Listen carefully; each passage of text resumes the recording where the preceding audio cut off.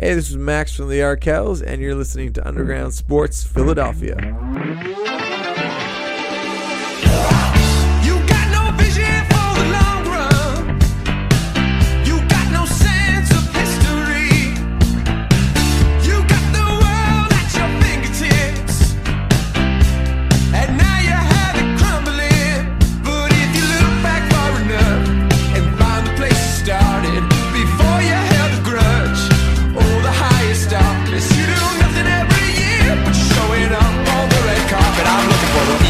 Champ. I'm looking for the people's champ. All right, I think we are all set. What is going on, everybody? Welcome into episode number 560 of Underground Sports Philadelphia, presented by the City of Vineland. It's KB, it's Matt coming at you from Underground Studios. We got a lot to dive into, from the Phillies, Eagles, that stupid basketball team that we are somehow fans of. And of course, we'll get into the Union as well. But before we get into all of that, make sure you guys are following us on the socials: Twitter, Instagram, TikTok, Threads at Underground PHI, Facebook.com/Underground Sports PHI. You can watch us live every Wednesday on Twitch.tv/Underground Sports PHI. Follow Matt on Twitter at Matt Castorina. Follow me at KBIZZL311. Subscribe to the podcast feed, Apple, Spotify, wherever you get your podcasts. Leave a 5-star rating and review. It goes a long way for helping this show continue to grow, gets more ears and eyes on Underground Sports Philadelphia as a whole. So go subscribe on your podcast app of choice. The downloads this summer have been absolutely through the roof, so keep that rolling, and be a friend, tell a friend to subscribe and download the podcast on their podcast app of choice, and subscribe on YouTube. Go to youtube.com/Underground Sports Philadelphia. That's where you get full video episodes of this show twice a week. You get full video episodes of every show on our network, clips, original video content, live streams. It's all on our YouTube channel, youtube.com/@Underground Sports Philadelphia.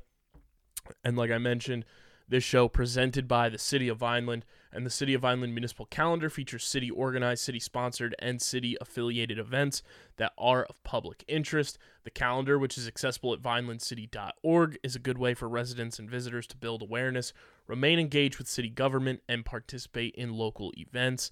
You can also follow the City of Vineland on social media via their Facebook, Instagram, LinkedIn, and YouTube pages. Through these tools, you can stay connected to the community and get important announcements about programs and services offered by the city.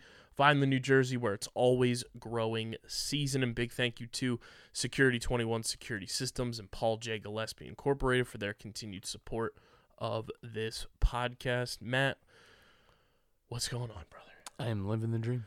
The Philadelphia Phillies almost fulfilled the prophecy of the podcast, going 7-3 on the home stand. But they go 6-4. They lose game one in unfortunate circumstances up in Toronto last night, going for a 2-game series split on Topper's birthday tonight up in Canada. But since we last talked, since we last signed off on a Wednesday, Michael Lorenzen threw a no-hitter. Literally almost in less than an hour after we signed off, he threw a no-hitter. Yeah. Kind of unbelievable. You know, we were talking about how he had a good debut, and we're looking forward to seeing him, the rest of the season, and that he's just a nice addition. And I mean, what a wonderful way to follow that up. So just I think reinforcing the point that the Phillies made a good bit. What was the thing you retweeted something or sent me something where it's it's like Fullerton County high school or something have all thrown It was no-hitters in baseball. It's like they've only produced 4 major league players, and all of them have been pitchers, and all of them have thrown no-hitters, which was unbelievable. And I think the craziest part is one of the guys that did it in I think he pitched from in the early 80s. He only pitched in baseball for 3 years. Just burned out rather than fade away, Kurt Cobain style. Absolutely insane. Just throw heat the entire time. But yeah, it's obviously great, and I think not capped off, but I think was just another sort of mile marker in what a really good last month and a half it's been for the Phillies, and that they seem to have really started to get themselves together. Now they followed that up with a pretty disappointing weekend series against the Twins, and like you said, you hope to split against Toronto, but I think the nice thing is when you look around their competition, you look at the other teams in the wild card, the Phillies are outpacing all of them. Obviously, again, few bad results the last few games, but for the most part, the Phillies have really gained a lot of ground on those teams and put a good cushion between them, and that's what we're hopeful for. When we were talking about in the preseason what we wanted this team, it was just to be in the playoffs again. I don't think we were under any illusions that this team was going to win the division. Maybe we thought that, with the additions they made in the offseason, the division might be more competitive. It's not. Well, actually, I guess in a technical sense, everything outside of first place is more competitive, but, it was all about just making the playoffs, and they've put themselves in a really good position now with like a month and a half left in the season to do that, which is a really nice thing. And, they were not in this position last year. They were chasing, all the way up until, almost the penultimate game of the season. So the fact that they're in a much stronger position now, in part because everyone else chasing the wild card is maybe a step below, what we were seeing last year, is a really good spot to be in. Yeah, those 4 pitchers, Michael Lorenzen, obviously one of them, Hall of Famer Walter Johnson, Steve Busby, and then 3 years in the majors, Mike Warren from 1983 to 1985. Unbelievable. That's just crazy. That's crazy to me. It was. They've only produced 4 players, and they've all thrown no-hitter. That's insane. Just something in the water, I guess. I don't know. But yeah, I think, I was at Friday's game too with Taiwan Walker's charity event, which was phenomenal. The Phillies put out that they raised $30,000 for Turning Points for Kids, which benefits kids in foster care, and Taiwan's matching every dollar, so they're going to get $60,000. They have the offensive outburst, and then they do that typical Phillies thing where after that happens, the bats go cold for X amount of days. If they want to keep that pace that they have right now in this wild card, like that has been the huge benefit of building, that lead in the wild card is these moments like this where the bats go cold, the pitching kind of, squanders a little bit. You have to get back to a more consistent pace offensively. Like last night, yes, they lose 2-1. Sir Anthony, hits the one batter to bring in the winning run for the Blue Jays. But when your top 7 guys are going 0 for 24, that tells the other half of the story. The Phillies lineup is way too good to only be producing 1 run in a game. Yeah, absolutely. There's a lot of frustrating moments over the last 5-6 days.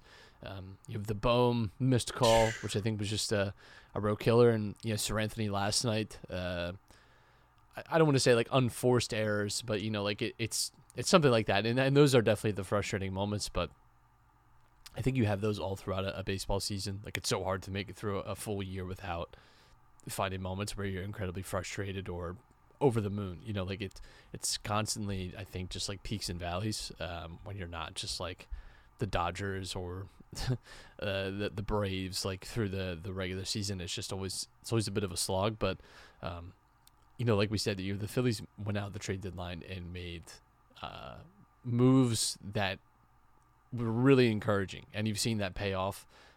Like we were saying with Lorenzen and the no-hitter, but even outside of that, I think it gives you so much more flexibility, as you come to the end. And I think you're even seeing someone like Rojas come on and fill in for Brandon Marsh in such an extremely positive way is another great thing. So obviously the results not great, but I think what you're seeing from the players is definitely encouraging. Yes, do you hope that Trey Turner figures it out as we get to the playoffs? Sure, but I think in general the team's in a good spot, and it's been a lot of work of their own too. And who would have thought ovations work? Because Trey has been phenomenal since that game, and who knows if that's just coincidence or what may be, but hopefully that continues. It does beg the question, last night with Sir Anthony, can the Phillies trust Sir Anthony Dominguez in the playoffs? Because right now, and the way he's pitched this year, I don't think you can even trust to bring him in a high leverage situation a la last night. I think you can, but it's maybe not as lockstep as it's been in years past. I think the Phillies have an interesting playoffs to consider because you're very likely going to be in the wild card game. So 3 games. You obviously know Aaron Nola and Zach Wheeler are your number 1, number 2 right there. In a potential game 3, I don't know Taiwan has been great, but I still think there's moments. It's that first inning. It's that first inning, and that could be a crucial first inning. Like this team has like the flexibility in pitching to like play to matchups, which is a good thing. I think we're in a stronger position than we were last year with pitching, and I think that's honestly like one of our biggest upgrades coming into a potential playoffs this year. I wouldn't say that I don't trust Sir Anthony Dominguez, but I think last year I was much more confident in him. I think it's the nature of the position too. It's not year on year, you're not guaranteed the same performances out of guys, and that's why you pay the big bucks for those guys that can do it. And the Phillies have tried that approach a lot over the years, and it's blown up in their face quite a bit. Because just to me, like being a relief pitcher, being a closer are just it's such there's a little bit of randomness to it, and I think it's an incredibly taxing job, and a lot of times thankless too. So it's not an easy position to play and perform at, but I don't know how I feel about Sir Anthony going into that. I feel good about our pitching. I don't love and feel like completely stress free though. Outside of Nola and Wheeler, and I think we're really going to be dependent on them being at their top level, and you're probably going to even see this rotation thin out now. And even with Nola, you're like at bated breath hoping he doesn't give up a home run this year. Right, Nola does have and typically that's later in the games, but he does have the self-destruct button, which we've seen over the years, which is fascinating sometimes to watch. But I do think the Phillies are there's been a lot of talk about them like shortening the rotation now because yes, they're going to give guys maybe an extra rest day or two over the rest of the season, but pitchers are like very particular creatures and like the kind of routines that they get in. So you pitchers have talked a lot about having like those extra days rest constantly actually like mess with them and isn't good for their the way they like to prepare for games. So it does give them that like flexibility though, and again they didn't have this last year. We were we were bringing Bailey Falter in an NLCS last year. And that's just kind of what this team was, and I think it is a different situation. But yeah, trust is definitely a hard word. But you listen, like I didn't trust the pitching last year all that much outside of Nolan and Wheeler, and it still got us very far. And I don't think at no point last year in the playoffs did I really think too that this team's pitching was bad. Were there moments here and there where I would have liked it to be better? Sure, but I don't. You're always going to be like looking for perfection, no matter what. So. I feel largely good, but there's definitely some apprehension. Yeah, because I look at Sir Anthony's numbers this year, and they're by far the worst of his career so far.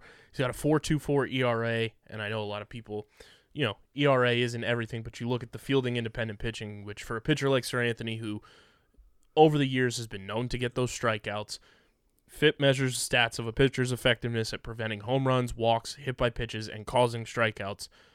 That kind of tells you the tale of a pitcher more so than the ERA. When your FIP is higher than your ERA, that's not great. Sir Anthony's FIP is a 4.68, and his walks and hits per innings pitched is at a 1.6. This team desperately needs Jose Alvarado back. That's for sure. And it's almost like one of those things, if you see Dylan Covey coming into a game, it's like, okay, they're waving the white flag. It's the JT Real Muto gif. That's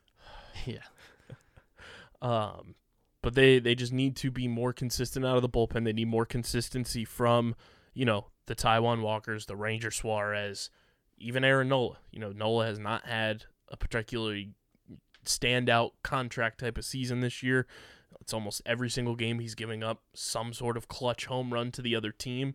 He's got to be more dialed in. Like the pitch clock excuse is out the window. Like it's mid-August now, and you still haven't figured some things out. You need to be the pitcher that you can be because, ESPN put that article out, I think last week or the week before, for the top 10 baseball free agents and what their contracts could look like this offseason.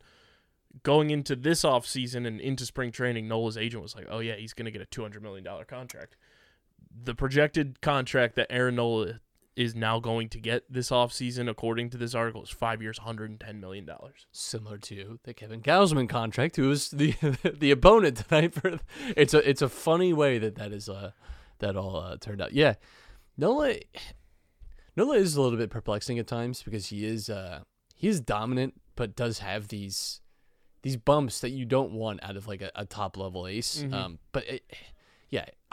I hesitate to say like peaks and valleys with him because the valleys really aren't as bad. I think as everyone overrates their prospects and over kind of extrapolates or over analyzes the bad moments of their favorite players or the players on their team. I think Nola's like a victim of that sometimes.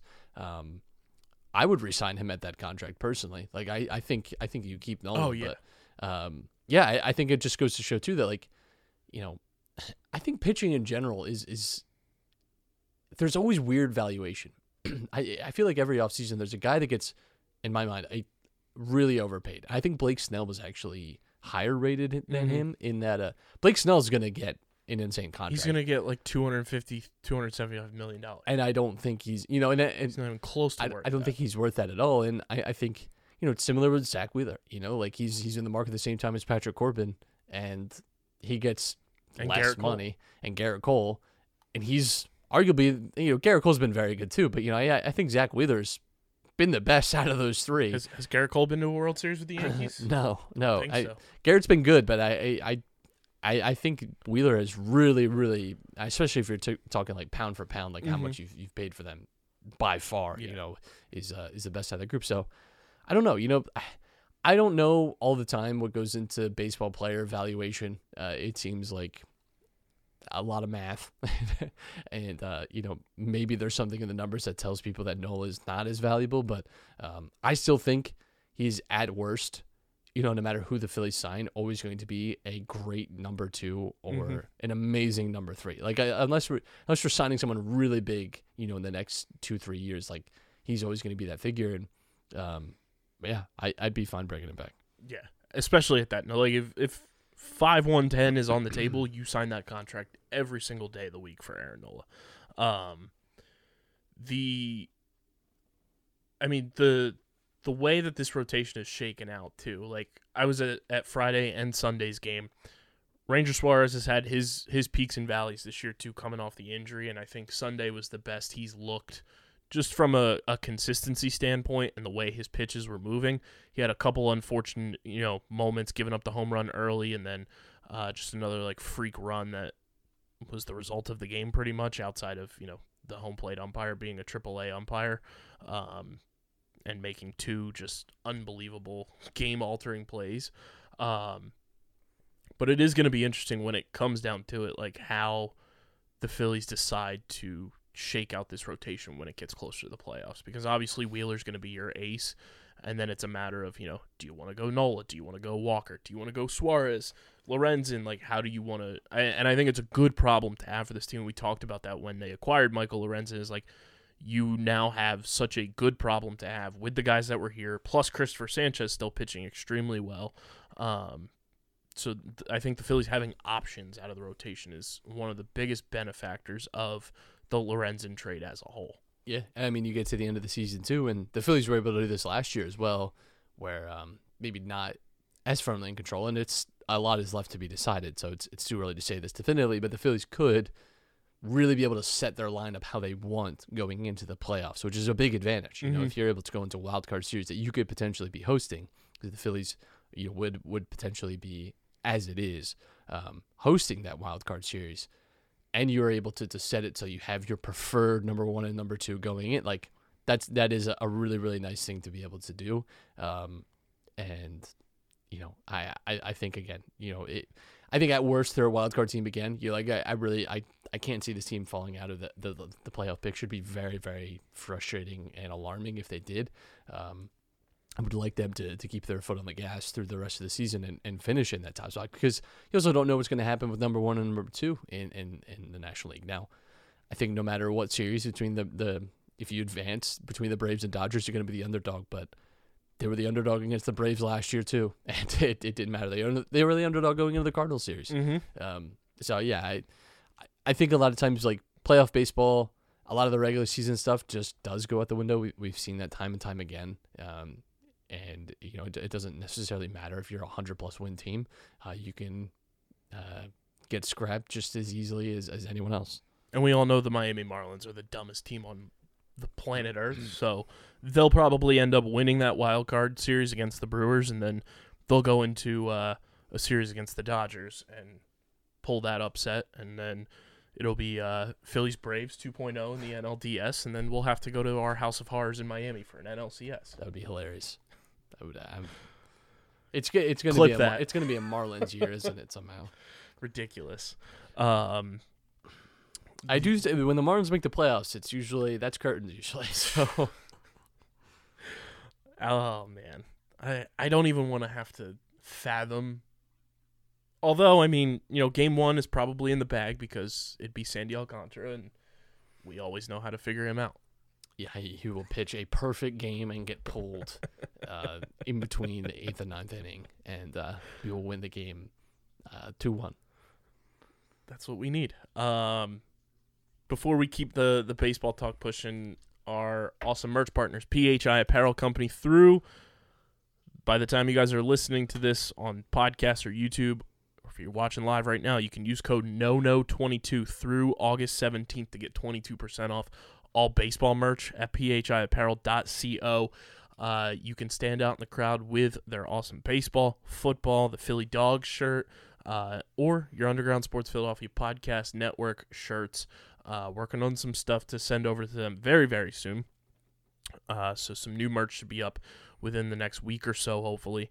And you can stand out in the crowd, whether you're going to CBP, going to the Link for tailgating or for football season.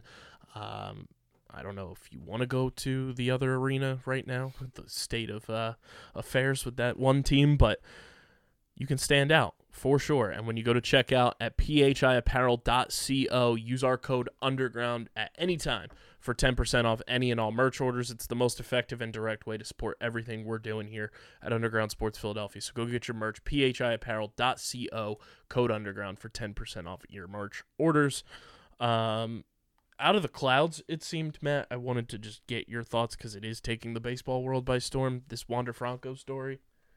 I was so lost because I saw a tweet about it, had not been caught up on. I'm not totally clear what. Like, there was a picture of him with a girl that is believed to be underage. Never a situation that you should put yourself in. No. But I did see that he took, and this is always smart. He took to Instagram Live to defend himself. I'm sure everyone within the Tampa Bay Rays organization was very happy that he did that. They probably told him, like, hey, what would really help this? If you go on Instagram Live, just clear it all up, baby. Just clear it up for everyone. Certainly no one is gonna be upset by that, or it's certainly not gonna make it look even more suspicious or more guilty. Especially, have someone thrown a line too that people are out there looking for money. That is always a really good thing. So I don't know. It's bizarre. And if it's true, he's a terrible human. And, yeah. It's an ongoing alleged.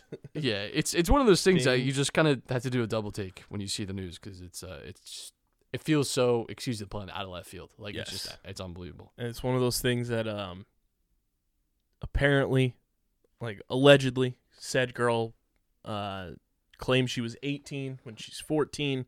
The mother of the girl approved of it, and apparently the mother was trying to exploit Wander Franco for money and vehicles. And then when he did not comply, that's when this all took to the internet. But Major League Baseball is apparently all over it, and there are the powers that be in the Dominican Republic from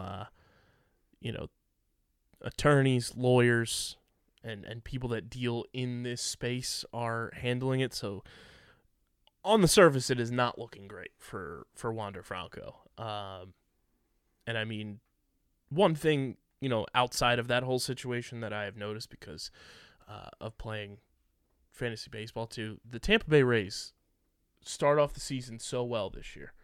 They fall out of first place, But have you noticed, Matt, that every Rays pitcher, one way or another, Season-ending Tommy John surgery. Shane McClanahan got it. Yeah. Glasnow has had it. Yeah. I had Springer? Yeah. He had season-ending injury too. Tough. I don't know what it is.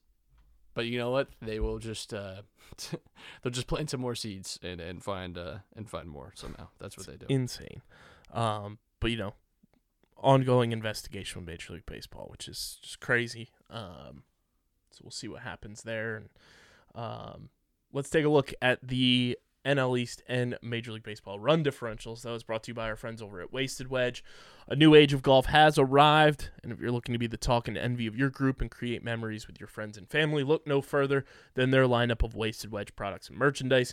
These Wasted Wedges are a blast to drink shots out of on and off the course, and you guys can check them out at wastedwedge.com or follow them on Instagram and Facebook at Wasted Wedge. And through the end of the month, you can use code SUMMER23 for National Golf Month and get free shipping on all of your orders from wastedwedge.com. That's code SUMMER23 at wastedwedge.com for free shipping on all orders from our pals over at Wasted Wedge. Matt, So I was just trying to find. I'm sorry. I was just trying to find like more about the Wander Franco, and this was the Rays like made a statement like that during today's game we're made aware of the situation, whatever. This is just Sunday's promotion at Tropicana Field was the Wander Franco snapback hat for fans 14 and under. That is cosmically just terrible yet hilarious timing. I mean that's unbelievable. I'll give you one more. Our good pal Pat Pitts sent this to me. This was on Twitter. This was an unfortunate insert card from Topps this year. This is youth invasion. Man, that's tough. That is tough. That might be one of those cards though, and not to be too dark. That might end up being like worth some. You know, there's like the Menendez twins that are on the Knicks card, like one of those things. There's like, the Billy Ripken card where the bat knob says "fuck you." Yeah, man, baseball. Unreal. The Atlanta Braves just keep doing the thing. They have scored 700 runs this year. They now have a plus 206 run differential on the season at 77 and 42. The Phillies at 65 and 55, 12 and a half games back in the division, 2.5 up in the wild card with that number one wild card spot. Phils have scored the second most runs in the division though, 551 for a plus 32 run differential. The Miami Marlins still hanging around, still being the dumbest team in baseball at 63 and 58. They have scored the least amount of runs in the division and have a negative 37 run differential and an expected win-loss of 57 and 64. And then we have the dumbest, most expensive team of all time, the New York Mets, at 55 and 66. I actually think they're the smartest. I think what they're doing is actually really smart. They should do it for the next, 79 years. That's about 4 go-rounds of cicadas. Mm-hmm. You're good to go. Mets have scored the second fewest runs in the division, but not by much at 526. They have a negative 49 run differential, and they're barely holding off the Nationals. It was great. Unfortunately, the Mets won on Sunday Night Baseball this past Sunday, but going into the recording, when I was pulling up the standings for Major League Baseball, the Mets were in last place. It's hilarious. It was great. It's wonderful. Also, do you find it weird that Max Scherzer and Justin Verlander have to keep coming out and making statements about what the Mets are doing? I haven't paid any attention to them, I saw this. Verlander tweeted just his thoughts on when you're a part of a natural disaster or some kind of terrible event and you're a survivor, people naturally are going to gravitate towards you and want to get an interview to know what your thoughts were as the plane was crashing or the volcano was erupting or there was that big earthquake. And it's only normal, I think, to want to get those voices heard. Extremely weird that this occurs, 2.5 weeks since the trade deadline. Justin Verlander in an effective notes app. I want to say that I have nothing but respect for the Mets organization, and I enjoyed connecting with all of my teammates this season, ... new and old. It truly was a wonderful group of people.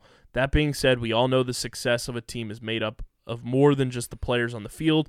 Everyone's input is valuable. I'm sorry to hear that a staff member took offense to constructive criticism on how we could improve. Wishing nothing but the best for the Mets moving forward. Okay. I mean, why'd you say that? What do you mean by that? What story are you getting out in front of when you say that? Like, you're not a part of the team anymore. Yeah, I don't know. Just very weird behavior. The stolen franchise Washington Nationals, who are somehow just keeping it interesting at the bottom of the division. They're 53-67. They have scored 521 runs this season, but they are part of the 600-plus runs against club and have given up 611 for a negative 90 run differential. The Nationals, oh, man, this is great. We are approaching, Matt, a new runs against leader. New depths that have not yet been reached. The Colorado Rockies. This is James Cameron going down to the Mariana. Have joined a new club. The Colorado Rockies have cleared the 600 level. They are at 700 runs against. Deeply unserious team. Negative 183 run differential for the worst in the National League. The only other club with negative 700 plus is the Oakland Athletics, who have given up 717 runs. The Rockies could tie the Athletics theoretically in one game. We've seen teams score 17 runs in a night. Could happen. But the A's are approaching the negative 300 zone in terms of run differential. They're at a negative 290 on the season, as opposed to the first place team in their division, the Texas Rangers, who are 72-48, who have a plus 197 run differential, the second best in all of baseball, only behind the Braves. And it looks like the Braves are the only team so far this year to have scored 700 runs. I just wanted to look it up. The most runs allowed by a team in a season. This is since 1962. The Detroit Tigers in 1996 allowed 1,103 runs.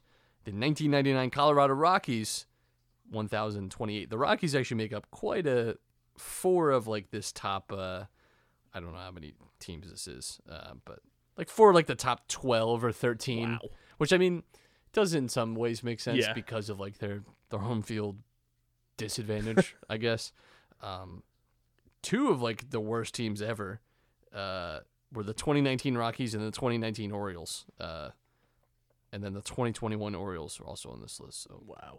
Orioles, Rangers, and Rockies show up on this list quite a bit. What a crew. Yeah. We have what, about a month? The Rangers actually show up on this like top list the same amount of times. There's 4 Rangers seasons and there's 4 Rocky seasons and 2 Orioles seasons. And we have about a month and a half left of the season. How many more runs could the A's hit the 1K club, or the Rockies at that? I think that's a big ask. You got like 6 weeks of baseball left. Let's see. As the Phillies have taken the lead on a sacrifice fly by Jake Cave to bring in the boy Nick Castellanos. I just want to see what their schedules are, respectively. How many games do they have left? Let's see. So the A's are 33-87. Christ. So they have 42 games left. The A's do, and the Rockies are 46-75. So they have 41 games left. Okay, so if they need to make up, they need to allow like average 7.3 runs a night to do that. I don't know. That feels like a big ask. Let's just see who's on the schedule remaining for these teams. All right, so the A's, they wrap up against the Cardinals tonight.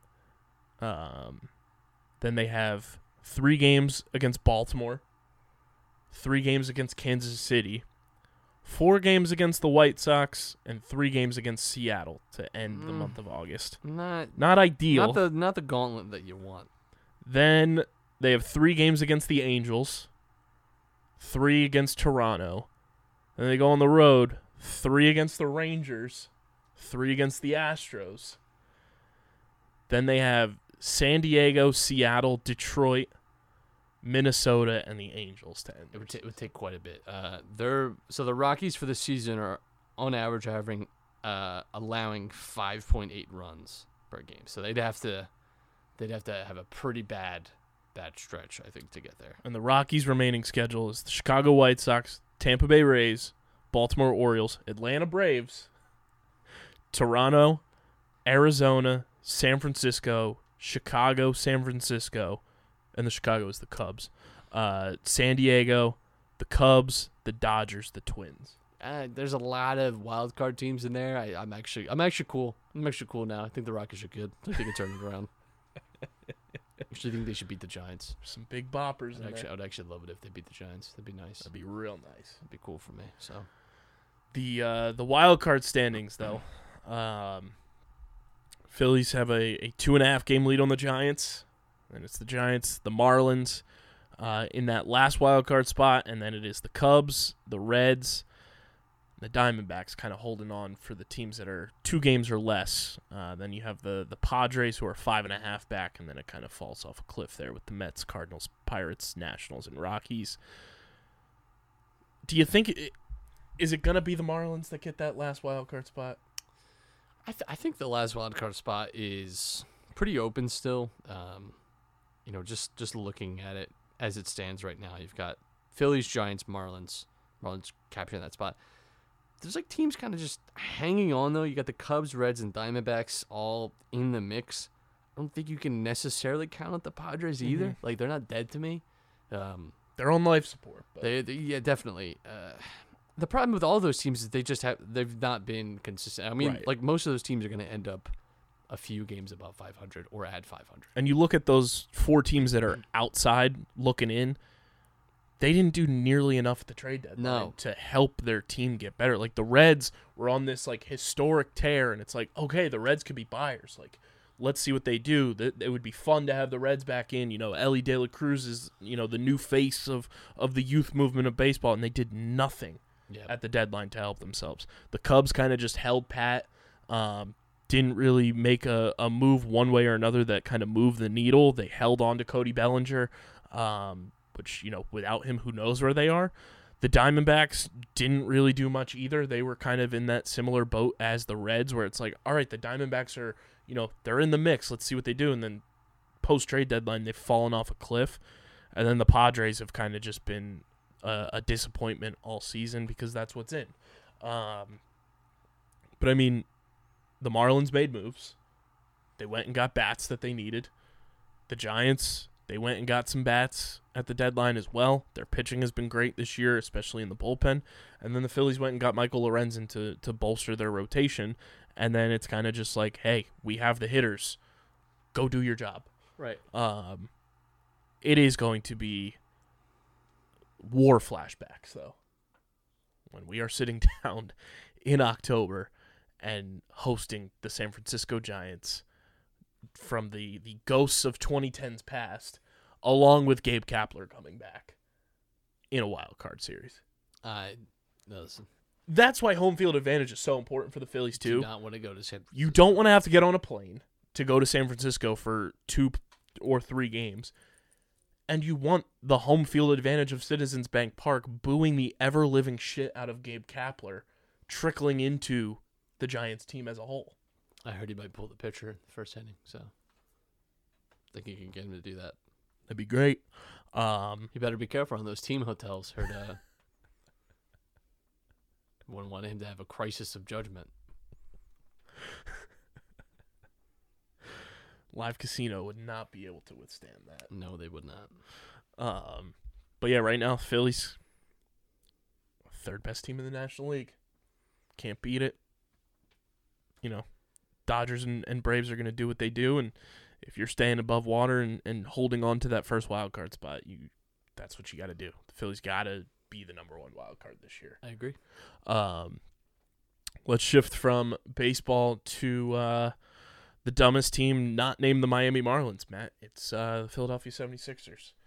Brought to you by our pals at Kenwood Beer, because we're going to need tons of Kennys to get through the rest of this offseason and what's to come with this organization. You can go to kenwoodbeer.com, use the Kenny tracker, see who's got Kennys on tap in the Philadelphia or Pittsburgh areas. You can also purchase it at your local Philadelphia area liquor stores. Light body, light calories, plenty of flavor, 4.1% ABV, just 120 calories, 8 grams of carbs. Got to be 21 or older to do so, and of course, please drink responsibly. Matt, apparently Daryl Morey is a liar, and James Harden knows his geopolitics. Yeah. Got to be honest, I did not expect a Dennis Rodman-esque ambassadorship role for James Harden, but I got to tell you, I'm getting real close to just giving these boys the Flyers treatment. You're just dead to me. I have nothing to do with you. I don't know who you are anymore. But yeah, it's listen. This entire situation is incredibly clear to me. James Harden last summer took a friendly deal for the Sixers. The idea that he was going to Emphasis on friend. right, which did allow the Sixers to make some additional roster moves in the hopes that that would mean that the roster was better and more complete and a little more deep. And I think that was definitely with the idea that James would be rewarded with a max contract this summer. However, James Harden proceeded to do several things. One, he sucked. He was not great in the regular season. He had obviously great assist numbers, but on Christmas, we get reports about him going back to Houston. And this is a thing all the way through, even into May. And he stinks it up in the playoffs again. Has terrible, terrible elimination game performances. He had 3 good games in the playoffs.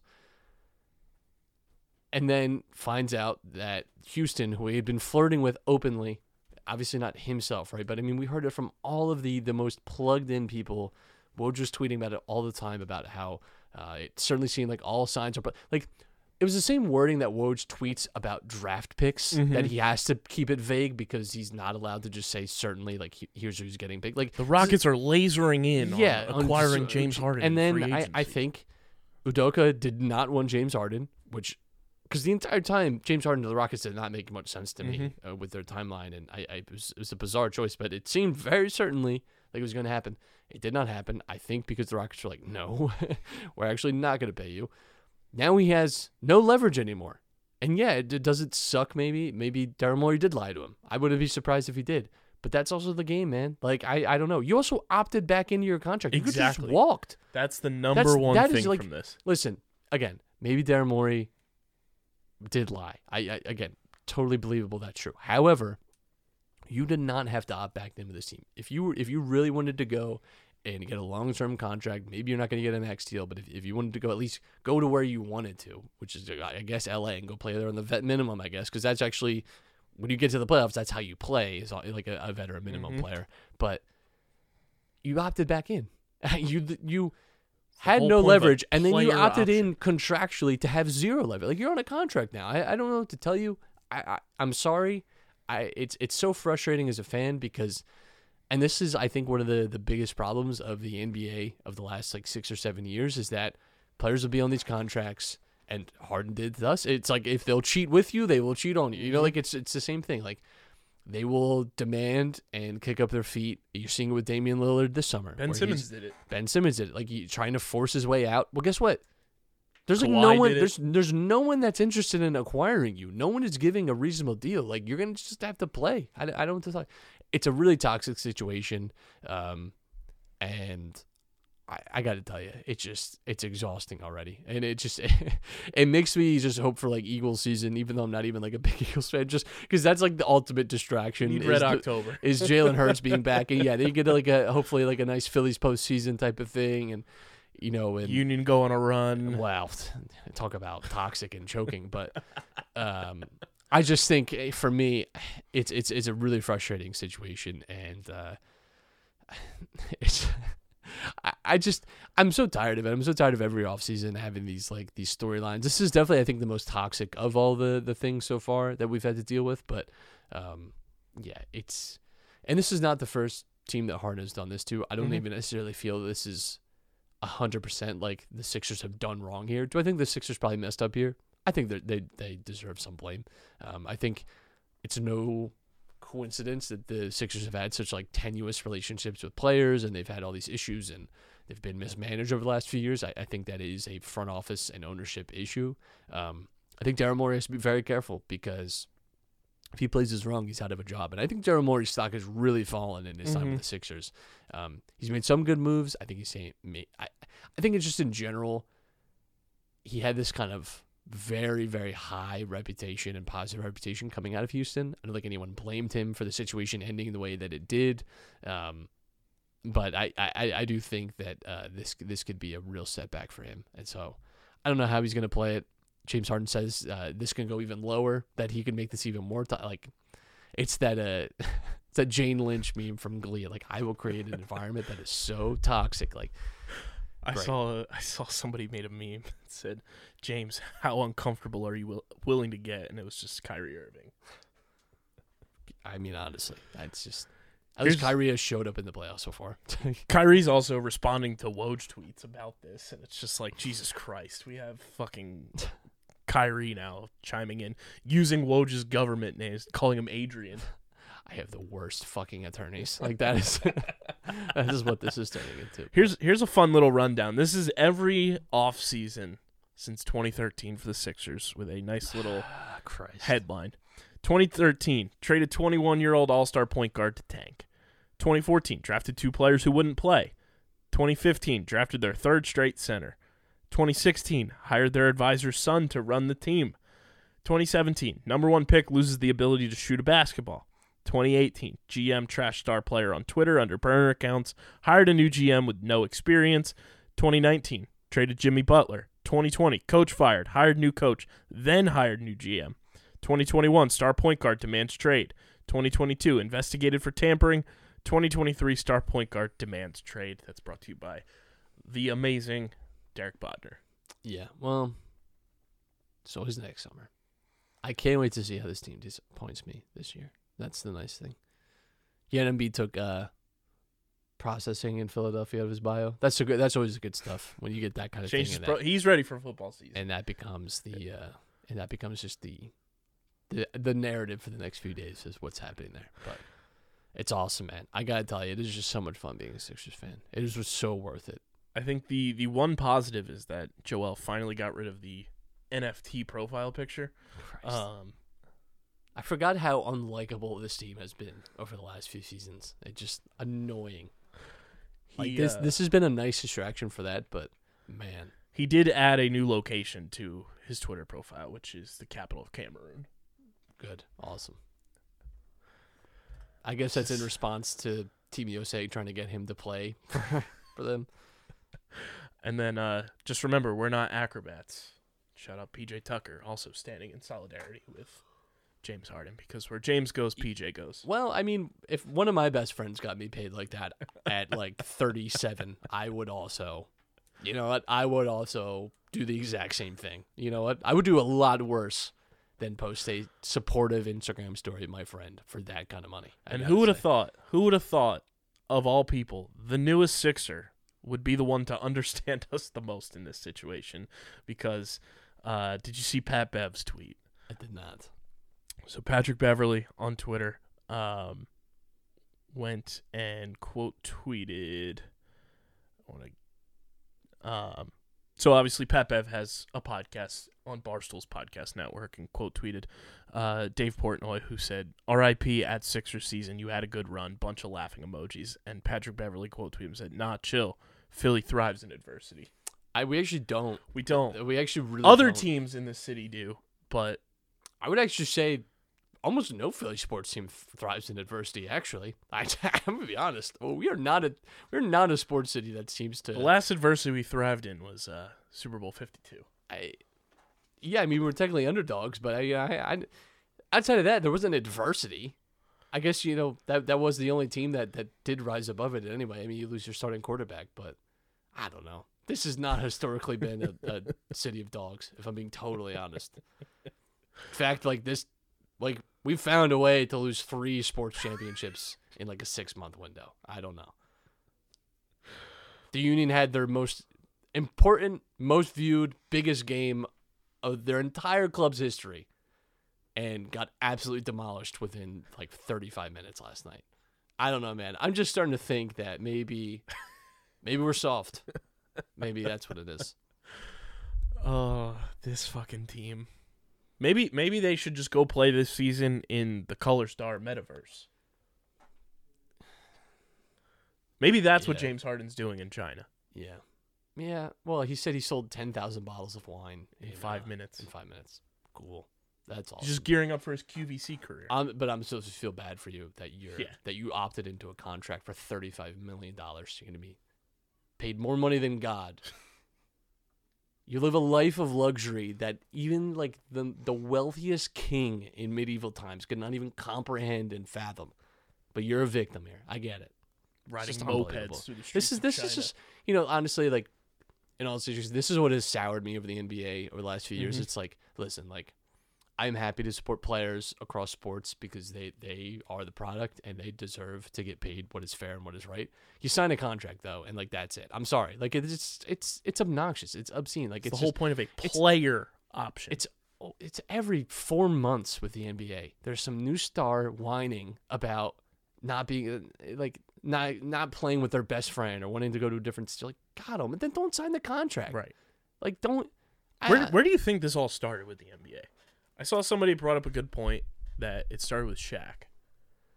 I think Shaq was just bouncing around and was just doing 1-year rentals. I don't even think it was. Well, they said when Shaq like gets out of the LA, Magic. Gets out of the Magic, gets out of LA, goes to Miami. I guess. I think in some ways, yes. I think in the last like 10 years, you've seen it much more pronounced where guys are really willing to like push leverage. I don't know why teams are so willing to fold though. That's what I don't understand. Like listen, do I get it when there's like a guy with a year left on his deal saying this is where I'm going? You know, sure. Like you want to get something for a guy that may not be back, right? And it's like in some ways that might actually help the team in some ways because you know you trade in the trade deadline, you're probably not getting what you want, or he just walks. And it's not like other leagues where you get like compensatory picks. But there's guys that have like 3 years, 4 years demanding these trades to other players, and it's like. I don't know how to tell you, Damian Lillard, that you don't have a market. That if you're dead set on just Miami, that no. Like, that's the other thing, too, is it's one thing to, like, demand a trade. It's another thing, like, specifically, I am going here. James Harden wants to go to the LA Clippers. Well, guess what? The Clippers have nothing to trade. They won't trade Terrence Mann for you. Again, maybe you shouldn't have opted into your player option. And you want the best of both worlds, where you want your $35 million, but you also want to choose exactly where you want to go and force that through. Like, I'm sorry, you just does not work. Welcome to the real world, pal. Honestly, it's exhausting. Like, to me, it's just, how is anyone supposed to be a fan of a team when they know at any moment this can happen and it's completely out of their control? And it's such a toxic situation. Like, that's why you have this stan culture on social media, right? Why would I possibly want to invest time in this team when I know that this is a likely outcome? Is this situation like just? I don't know. It's something I think the NBA really has to address because I think it's a problem for everyone. This isn't even just like a Sixers thing. It's a problem all across the league where guys forcing their way out. And Kawhi did it, creating these terrible situations. I don't know. It does make the NBA almost like unwatchable because it's like there's the drama attached to it, which has become just as popular as the game itself. Like if you look like. There's no attachment, right? And it's just I don't know. It's exhausting, and it's so different from like what we've seen in the NFL over the past few years, where like guy gets traded or guy leaves in free agency, goes to a team. It's like a completely different feel, and I don't know if it's just because the rosters in the NBA are smaller, so it's like it gets that much more emphasized that you have this guy, and this guy on your team, as opposed to in the NFL where it's like. They're only playing half the time because it's offense and defense. So it is a very weird thing that I think the next CBA negotiation in the NBA is going to be fascinating. Yeah. We'll see. Eagles, they are in preseason mode, and it's brought to you by our friends over at Tomahawk Shades, the best small batch eyewear in the game. They now have an app for you to download in the App Store or Google Play. Just by downloading the app and opening it up, you can claim a free pair of sunglasses. Simple as that. They also have their warehouse sale going on right now that you can get up to 80% off. That's correct. You heard me right. 80% off with code WARE80 at tomahawkshades.com or in the app. They've got the sunglasses, the Blue Light Plus glasses, prescription lenses, and at any time throughout the year, you can use our promo code USP for 25% off at tomahawkshades.com. Check out the warehouse sale. Download the app, tomahawkshades.com. Eagles have joint practice with the Browns this week, and apparently Deshaun Watson got his feelings hurt, Matt. Wow, that really sucks. Something just rubbed him the wrong way. Yeah, I can't say on here what I hope happens to him, but I just imagine the scene from Predator 2 where the Predator's on top of a skyscraper holding a human skull attached to a severed human spine and pumping its chest as lightning strikes across the cityscape. Just imagine something. I don't know. Just something like that. Man, that was like the first. That was just a random thought that came to my head. Something like that. But yeah, Good film. good film. Great film. Danny Glover. Iconic performance. Love to see it. Lots of people also putting the Howie tinfoil hats on, as they tend to do this time of year, because the Eagles cleared up a bunch of cap space going into training camp and everything. And nice little picture of Lane Johnson talking to Myles Garrett.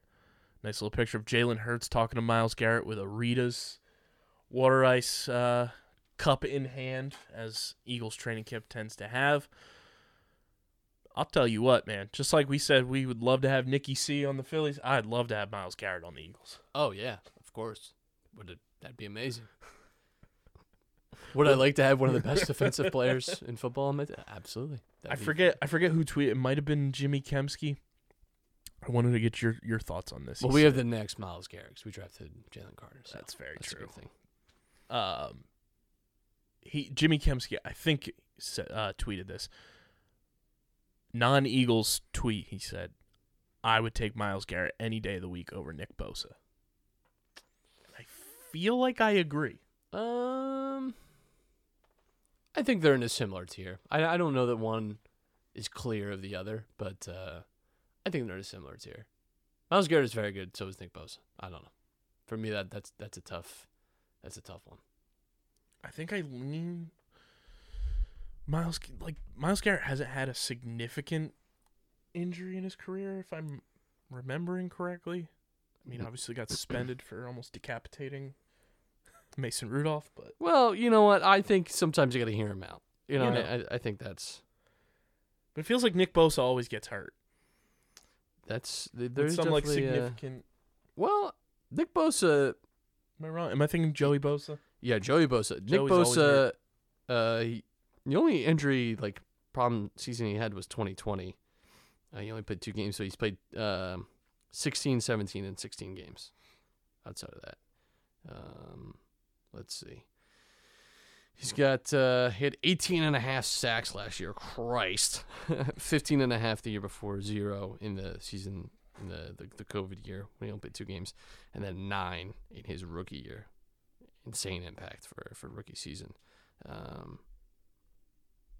I'm going to compare him to Myles Garrett. Myles Garrett has been in the league longer. Myles Garrett is very consistent too. 16 sacks the last 2 years, 12, 10, 13.5, and 7 his rookie year. I think they're, then there's obviously more that goes into it. Are they the same age? I believe Garrett is, Jesus. Myles Garrett's 27. I think Bosa is younger by a year. He's 25. Okay. Yeah, Myles won't turn 28 until December. So, I don't know. I think they're both very good. I think it's hard. For me, it's hard to Would be to interesting if you could get Myles Garrett, because the Browns, I think, are not going to be very good this year. What about both of them? Let's get both of them. Also, Myles Garrett, you know how Pro Football Reference, Pro Baseball Reference, and everything show the nicknames of players. Great nickname for Myles Garrett. I don't think you can give him the first one, which is Superman. I feel like that is kind of dubbed to Cam Newton. But Bigfoot as a defensive end is a great nickname. That is nice. Also, a great nickname is everybody's preseason darling, who might just make a huge impact on this team. And turns out, you didn't need to bring C.J. Gardner-Johnson back. Reed Blankenship has been balling out all preseason, all training camp, and Sean Bradley, hopefully he gets healthy. Unfortunately, Achilles injury is going to knock him out for the year. Quote tweeted today, calling Reed Blankenship Ghost. And I think Ghost for Reed Blankenship is an elite nickname. But the fact that he's playing as well as he is right now and just taking advantage as an undrafted free agent last year, stepping into a role this year, knowing that he was probably going to be a starter because C.J. Gardner-Johnson left in free agency, I'm excited to see how he kind of just steps into this role and plays on this defense. New look defense, too, with the new defensive coordinator in Sean Desai. I'm, optimistic about Reed Blankenship being, a very good player in this defense. Yeah, absolutely. And that is what sustains a good team, too, is finding late-round guys or undrafted guys that can fill in and be starters for you. They don't have to be superstars, but if you can find starters, that is really good value. 3 interceptions in practice today. Sucks to suck, Deshaun. Yeah. Also, Jalen Hurts signs with Jordan Brand. He says Can he get any cooler? He says he's been talking to Michael Jordan a lot, which is a little worried about those conversations, I think. But I think overall probably a positive thing. I don't know if what would be the next step in cool factor for Jalen Hurts? He's already he started smoking cigarettes or something. Just he's just on the sideline just ripping darts. That would probably be pretty cool.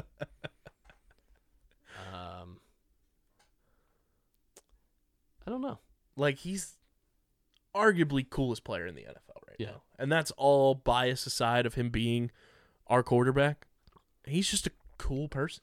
I think if you get one of those, McDonald's is doing this a lot too. You get a meal named after you. You do something like that. That's the next step. Yeah. You can do something like that. I feel like with the Eagles, with their partnerships, he's either got to get a Rita's flavor or a Wawa hoagie. Yeah, Schwarber had the Schwarber drink. Yeah. So maybe we get something for her. It's going. I don't know. That's the next step, I'm pretty sure. Last bit here, like you mentioned, the Union. First time in a long time it feels like they got embarrassed. Unfortunately, at home in the Leagues Cup, they lose 4-1 to Messi and Inter Miami. Just kind of feels like the moment got to them, which is rare for them. I would not say it's rare for them. This is this has been a team that has failed on the biggest stages a lot. Yeah. But in this fashion. Oh, yeah, this was definitely the worst of it, for sure. This is the first time it feels like the Union have gotten, embarrassed. Yeah. Bad lineup in a long time. Bad lineup to start. Not sure what the thought process was there, and topped off with terrible individual performances and focus. Really not much more to say other than that. It was a terrible game. I am sorry that some people paid $600 to see that. At least you get to see Messi score. I don't know. Second half performance was a lot better, and I think that's what's frustrating is, after some changes and tactical tweaks that the team played that much better. I think you could have had that from the start and been competitive. And listen, this was a good opportunity for this team to have a shot at a trophy, which they've not had much of over the last few years. And I do worry that this team could be in its most successful era and only have one supporter shield to show for it.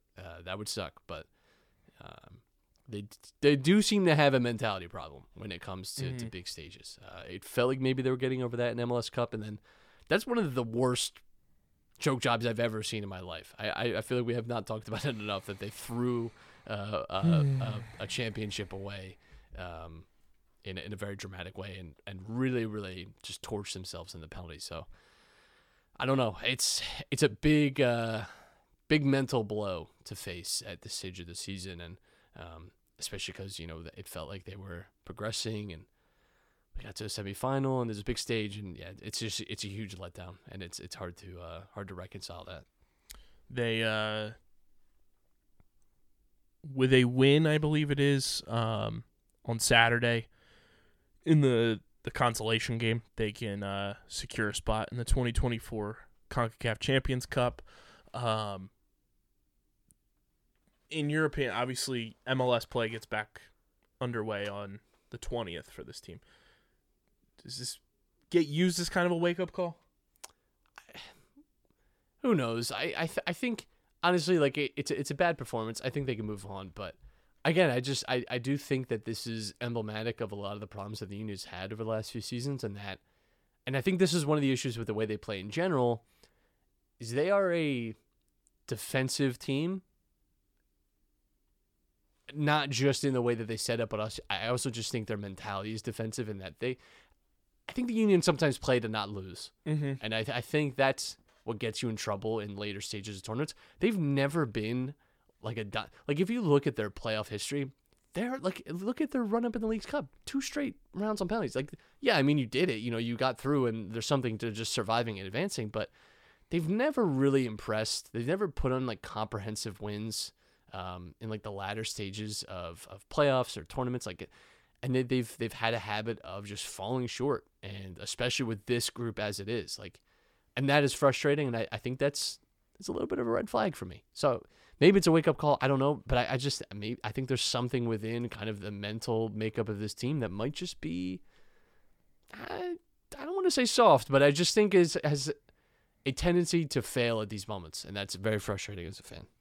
Yeah, so we'll see if they can get a dub this weekend to secure that spot for 2024, and then MLS schedule back underway on the 20th for this team against Dallas. So we'll see if the Union can bounce back from an unfortunate performance there. And I saw somebody say, all of Philadelphia finally decides to tune into the Union, and they put up that type of game. That is the most Philadelphian thing ever. Absolutely. That's all we got for you guys. Make sure you're following us on the socials at Underground PHI, Twitter, Instagram, Facebook, TikTok, Threads, all that good stuff at Underground PHI, and Facebook.com/Underground Sports PHI. Follow Matt on Twitter at Matt Castorina. Follow me at KBIZZL311. Subscribe to the podcast feed on Apple, Spotify, or wherever you get your podcasts. Leave a 5-star rating and review. Goes a long way for helping this show continue to grow, helps more people get eyes and ears on Underground Sports Philadelphia as a network. So continue subscribing, continue downloading, and subscribe to the Underground Sports Philadelphia YouTube channel, youtube.com/@Underground Sports Philadelphia. That's where you get full video episodes of this show twice a week, full video episodes of all of our podcasts on our network, original video content, live streams, clips, shorts, all on our YouTube channel, youtube.com/@Underground Sports Philadelphia. And go get your merch, phiapparel.co, code Underground for 10% off any and all merch orders. And like we have mentioned, this show is presented by the City of Vineland, and whether you're a company looking to expand, relocate, or you're a new business startup, selecting the right location is critical to your success. Vineland, New Jersey offers both an affordable business location and an excellent quality of life. The city's economic development department is a one-stop source for moving your project through the development and approval process, and their goal is to make this process as smooth as possible and to provide the fastest turnaround times in the region. If you are considering potential locations for your operation, contact the Vineland Economic Development Team at 856-794-4100. That's 856-794-4100. Vineland, New Jersey, where it's always growing season. And big thank you to Security 21 Security Systems and Paul J. Gillespie Incorporated for their continued support of this podcast. This has been episode number 560 of Underground Sports Philadelphia, presented by the City of Vineland. For Matt, I'm KB. Until next time, we're getting the heck up out of here, and we are signing off. Peace. People's champ.